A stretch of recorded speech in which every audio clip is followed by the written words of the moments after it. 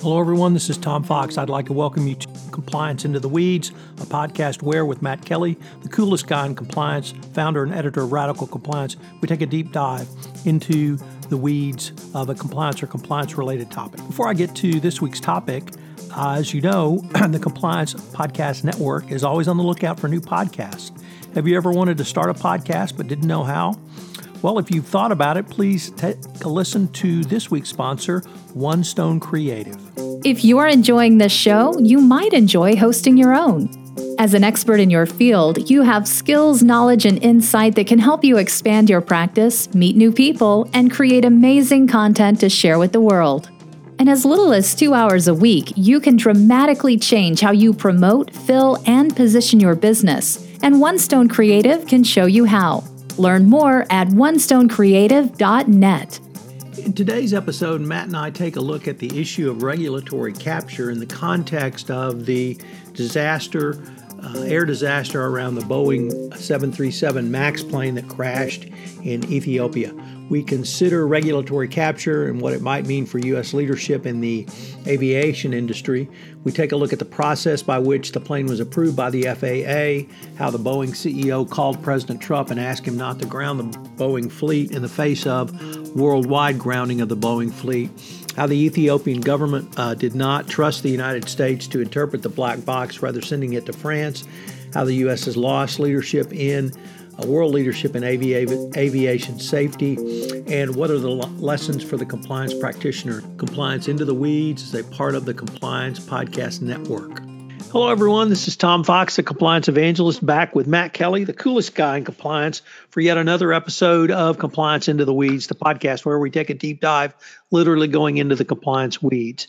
Matt and I are going to take up an interesting aspect or two of the Boeing imbroglio around the 737 MAX and the crash in Ethiopia and what it may tell us.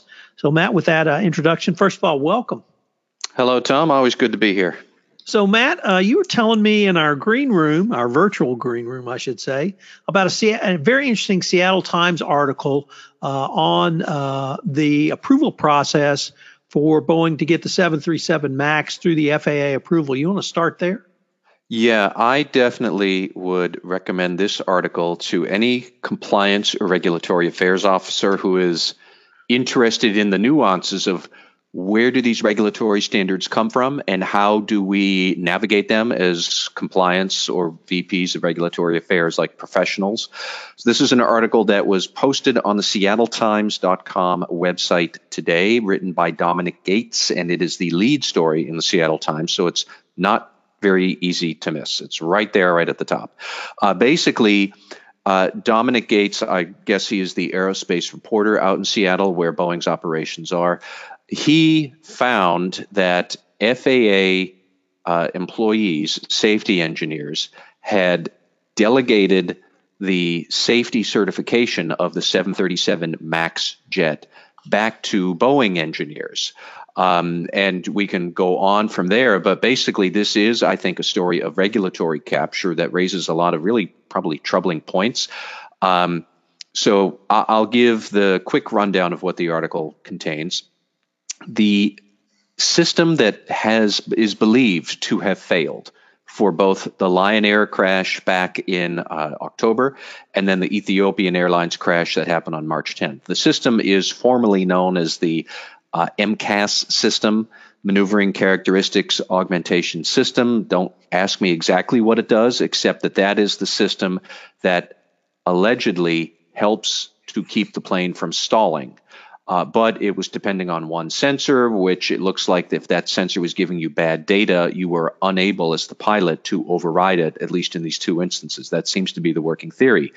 But back in 2015, FAA managers were pushing FAA safety engineers who normally would have done the safety certification and inspection of the MAX jet. The managers were telling the FAA safety engineers, let Boeing do it. And not only did Boeing essentially get to perform its own safety testing on its own jet, but Boeing was allowed to develop what I guess is formally known as the system safety analysis for the MAX 37 control system. So not only did the FAA let Boeing perform its own safety certification, it let Boeing engineers devise the test that would be used to certify the safety of the plane. And then that system safety analysis document, the FAA has since shared that with other aviation authorities around the world. But my contention would be, let's think about this, people. A business cannot objectively assess its own safety testing. It can't draw up its own test and then certify that it has passed the test for regulators. So this is inherently a conflict of interest. Doesn't matter if Boeing did or did not act in the best of intentions. I suspect probably many engineers at Boeing did, and I expect many of them are horrified that this situation has happened. However, we still have this perception that there is regulatory capture, there's conflict of interest. We do have 2 airplane crashes that we have to figure out somehow.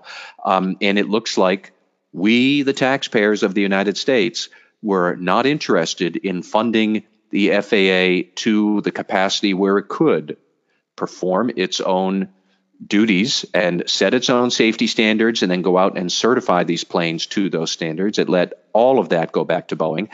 And it is another example of regulatory capture. We can talk about how that shows up here and there in other ways, but that looks to be what it is. And if you are an air traveler, and I know all the compliance professionals out there, I know we all are, you're probably very interested. By all means, read this Seattle Times story and dig into what the FAA had been doing here with Boeing to get this plane in the air. So there's a couple of things that came up for me around this matter, Matt. The first one is more directly related to compliance and the compliance practitioner. And the second one really is the U.S.'s position around being a world leader in aviation and aviation safety. Mm-hmm. And I think they're tied to your point as well. But I'd like to point to an article by Jeff Wise in the online publication Slate entitled "Where Did Boeing Go Wrong?" And he went back and took a look at the design of the upgrade of the 737. And in the context of Boeing's competition with Airbus, and that with the Airbus A320 family and later generations, Airbus was able to take this sort of mid-level, short to mid-range narrow-body jet market away from Boeing. And Boeing's response was to take a plane that was designed in 1967 and update it. They could have made the decision to come up with a new design from scratch, but they decided not to do that, and they were going to upgrade the existing 737. And so when you have that kind of decision, from the compliance perspective, what are the implications of that? Now, you talked about, I thought in great detail, the regulatory issues and how, if you're going to upgrade an old plane, the regulatory approval is so critical. But within the context of the compliance practitioner or the compliance professional, how much do you know about how your company is developing products? Would that even be something that's on your radar?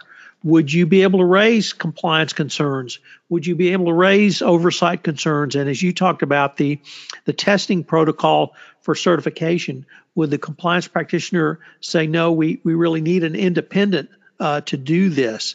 Or is that something that's going to be completely outside your remit because you're only worried about sales to foreign governments as well? So I found that really interesting. A road taken by Boeing many years ago sort of led to this, or at least in the opinion of Jeff Wise, contributed to this. But the larger point, Matt, and this is what really concerns me even more, is that I think we had a pretty well-publicized phone call from Boeing a couple of days after the accident directly to President Trump, where the CEO of Boeing basically pleaded his case that the Boeing fleet not be grounded. This was in the face, at that time of the phone call, of every major country in the world had grounded, the 737 MAX, not every 737, and not the prior models, only this new model. Later that day, the only country that had not grounded its fleet was Canada. Later that day, Canada did. So you had a call from a major donor to President Trump, basically pleading his case not to have the fleet grounded, and the president agreeing with him. The safety of U.S. flying public be damned. And it really drove home how a direct intervention by a campaign donor could negatively impact the safety concerns of an agency like the FAA. Now, if I could overlay with the following, that there's really two countries in the world that are viewed as the top black box readers, and one of them is the United States, but the other is France. And Ethiopia made the decision they did not want to send the black box to America for reading or interpretation because they were concerned that the FAA would either find it was pilot error or otherwise have a conflict of interest. And I thought that was perhaps the most damning thing that I saw in all of this, other than the horrific loss of life, was that the United States has literally lost the world's leadership in aviation safety when a country like Ethiopia won't even send its black box to the United States, but sends it to France. And I think that ties back to your point about regulatory capture, that the process has become so entwined and so conflicted in the United States that other countries don't trust us around this issue anymore. Well, I'll start with Boeing's CEO calling directly to President Trump, which I think is probably the ultimate regulatory capture, because essentially Boeing's CEO was trying to short circuit the whole regulatory system that we have for civil aviation in the United States. Doesn't necessarily matter if people are overreacting to fears about the 737 MAX. I mean, I can tell you, I wouldn't want to fly on it because, sure, it's only 1 in a zillion chance, but one chance in a plane crash is really all you need to ruin your life. So I would prefer to avoid it at all. But there are whole apparatus to oversee aviation safety and documentation and compliance procedures that Boeing's CEO tried to short circuit all of it by going to President Trump, who is in no position to opine on aviation safety whatsoever. And he does seem to have a certain naivete in trusting other people who may or may not have sincere interests of the public in heart. And I think you see that in his foreign policy dealings. I think you see that in his domestic policy dealings too. But if you're the head of the FAA, which, by the way, at the moment, we don't have one, and we have not had one for 14 months. I'll get back to that in a moment. But if you are the head of the Transportation Department or the FAA and you see Donald Trump tweeting on Twitter, or you get a phone call from him or something to that effect where he's saying, keep the plane in the air, that's a lot of pressure for you to keep the plane in the air rather than do your objective duty of assessing the safety and security risks of civil aviation. And that's a big problem, and people should worry about that quite a bit. The other point that I want to make about regulatory capture is that I think the regulatory capture idea that the regulators are enthralled to industry executives because they are smarter at these things, they have more resources, they are better paid, and the cynical perception of the revolving door that people go from private sector to public service as a regulator, then go right back to the private sector with their ex-colleagues on both sides, as they go back and forth. These things are two very interrelated problems. I mean, they're separate threads, but they're closely intertwined that, frankly, we are not paying really anybody in the executive branch and the administrative agencies what they should deserve to do a competent job and to be able to do it effectively. So right now, we have no FAA director for the last 14 months. We have the head of the Transportation Department, which oversees the FAA nominally. That is Elaine Chao, who is the wife of the Senate Majority Leader Mitch McConnell, who is really the only man who keeps Donald Trump in office. If Democrats and disaffected Republicans did want to impeach Donald Trump and Mitch McConnell went along with it, we would impeach Donald Trump next week. Mitch McConnell is the man who is keeping Donald Trump in power, and Mitch McConnell's wife is on Donald Trump's payroll as transportation secretary. And then meanwhile, we have the acting defense secretary, Mr. Shanahan. I don't recall his first name, but he is a former executive of Boeing who had been there for 30 years, and now he was the deputy defense secretary and now the acting defense secretary. He had been 30 years at Boeing on the military defense contracting side, not civil aviation, but nonetheless, he was on Boeing's executive committee and he'd been there for 30 years. So we have this incestuous back and forth that simply looks bad, even if it is all above board. And I don't know that it is. I think that the parties involved like to think they're above board and probably don't know that they may or not be as above board as they like to think. It still looks bad to many people. So I am not at all surprised that Ethiopia would prefer to send its black box to France rather than the United States.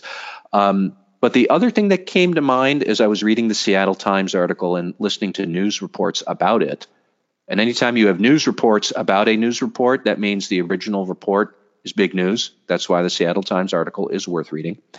I also thought actually of Jesse Eisinger's book that, Tom, you and I have talked about, The Chicken Shit Club, which looked more at the Justice Department and its failure to hold anybody really accountable for the financial crisis and other forms of corporate misconduct, because far too often, or I won't say too often, but very frequently, the Justice Department backsources an investigation to the company under investigation. And you have to conduct your own investigation, and then you supply that to the Justice Department. Conceptually, it is not much different than what the FAA did with Boeing and its 737 MAX engines and its control systems, basically backsourcing the safety investigation and certification of the aircraft back to Boeing, saying, you guys tell us that this is going to pass standards. You guys give us the information we need. That's what the Justice Department does with internal investigations all the time. That's what half the people listening to our podcast, that's what you do, is you handle all of this. Why do you handle it? Because the Justice Department does not have the money or the manpower to do all this itself. And if it did, then, of course, the theory being maybe it would result in more criminal prosecutions, maybe not. You could talk to Jesse Eisinger about that all day long. But, we are shortchanging our administrative agencies. So for lack of any other way to do anything at all, they give enormous power right back to the subjects of investigation. Doesn't have to be criminal investigation. Sometimes it is.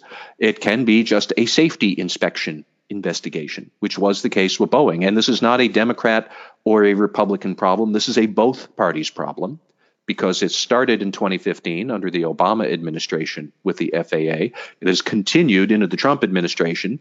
And here we are. This is a perpetual problem with administrative oversight of private industry as we hobble ourselves and we let private industry do more of it than perhaps it should. And Matt, I probably should have brought this up after your initial remarks, but the Department of Justice has opened a criminal investigation into the approval process for the 737 MAX and has issued subpoenas to at least one Boeing official who was involved in the matter, and it was all issued after the Ethiopian crash. Yeah. First off, Tom, correct me if I'm wrong, but I can't recall the last time the Justice Department opened a criminal investigation into something like this that clearly they're going to wind up looking at FAA documents too. The FAA is going to get sucked into a criminal probe over how it approved a commercial airline. I'm astonished that we're here, that we're uttering these words, but here we are. And it really is just a statement on how, I don't want to necessarily say lackadaisical, but how much government on the cheap has brought us to this place where we've lost an ability to objectively assess risks and then decide what to do from there. We, being, I guess, the public, as manifested or channeled through the U.S. government. We don't have those resources, so we give it to the private sector, where inherently there is going to be a conflict of interest to do this. Doesn't matter that we have the best of intentions. When you're conflicted, it's still a conflict, even when you're trying to be good. That's the fundamental issue in my book. So, Matt, I'm going to ask you in a minute if you could give one or two compliance takeaways. But I'm going to start with the one that struck me really with your opening remarks, but it's certainly been a theme throughout this podcast for me, which is that compliance needs to have a seat at the table and that they need to understand their business. It's not just about selling a product or a service. It's about manufacturing that product and service. And while you may defer to safety professionals or operational professionals or design professionals, a compliance practitioner needs to understand what's coming up to be sold. And they need to understand where the government touch points are, both internal and external. Not necessarily for bribery and corruption, but to make sure that the internal processes are followed. So are there any kind of key takeaways or themes that you see for the compliance professional as well? Well, I have a couple of takeaways for a couple of different people who should be sitting at the table near each other. You mentioned earlier, Tom, kind of offhandedly, that we often say compliance, but really many ethics and compliance officers are more worried about anti-corruption issues and training and speak up culture. Yes, it is also correct to think about these other issues that are, this is not an anti-corruption foreign bribery problem, but this has many of the same contours of problem that you might encounter, like, are people speaking up when they see problems? Doesn't necessarily have to be a foreign bribery problem, but if you have a culture of speaking up about any sort of a problem, ideally, people will be more likely to speak up about all sorts of problems, and that is good. And Tom, you and I have talked before about how companies, and this has now been documented in academic research, if you have stronger cultures of internal reporting, you are a more profitable and efficiently profitable company. I think it's common sense because people are more willing to talk about issues. And just because it's an anti-bribery issue or a commercial safety issue or whatnot, like, dude, who cares? You got to work on the culture to make sure people are comfortable speaking up. The other point that I would raise is more for the audit executives who might also be listening or who might be sitting next to you at the table. If you were a compliance officer and you're buddies with your audit executive at your company, which of course you should be. But Protiviti, not long ago, they had published a new survey of corporate executives, board directors, big enterprise risks that the big guys, the brass, are worried about for 2019. And one of the top 10 risks, and a severe risk that corporate leaders worry about a lot, is that their corporate culture is not one that escalates risks in a timely or useful manner.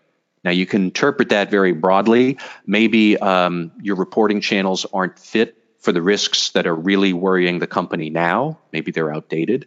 Maybe you don't have those channels. Maybe you do have those channels, but you're setting a poor tone at the top where people don't want to use the channels because they think they'll get fired. There's all sorts of reasons about that. But audit executives, too, could think about what is our weakness around escalation risk. And do we have an escalation-driven culture that can, when people see an issue, they're not afraid to speak up about it? And there's some way to get that speak up, that spoken up word to the right people higher up the organization, because maybe there isn't. But audit executives could think about that as well. And like, compliance officers want the culture, and audit executives are worried about a process to make sure that culture is harnessed in the right way. You guys should be working hand in glove on issues like this.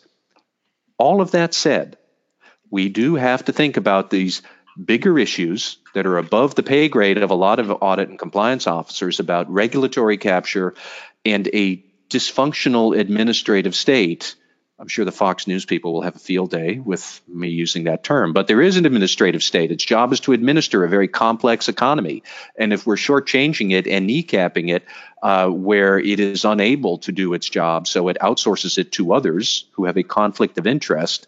And meanwhile, there are CEOs who are short-circuiting all of it by going to the president and putting ideas into his head that then rattle around until they spill out on Twitter.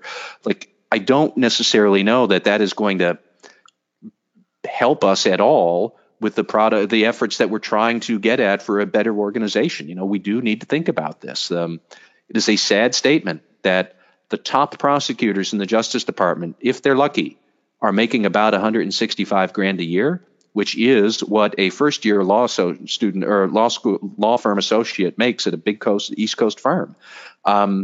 It's ridiculous that we have to think about these issues, but these issues do matter, and we're ignoring them right now. And I don't know what the answer to that is about making the administrative agencies more competent and able to do their jobs, but ultimately that seems to be a big issue here with the Boeing problems. Well, Matt, this has been a fascinating exploration of a case that we will probably take a deeper dive into on later podcasts. All right. Thank you, Tom. Hello, everyone. This is Tom Fox again. I hope you enjoyed this episode of Compliance Into the Weeds. If you have any questions, you can email Matt at mkelly@radicalcompliance.com. You can email me at tfox@tfoxlaw.com. I hope you'll join Matt and I again next week, where we take a look at a compliance or compliance-related topic and take a deep dive, literally going into the weeds to explore this topic. Compliance Into the Weeds is a part of the Compliance Podcast Network.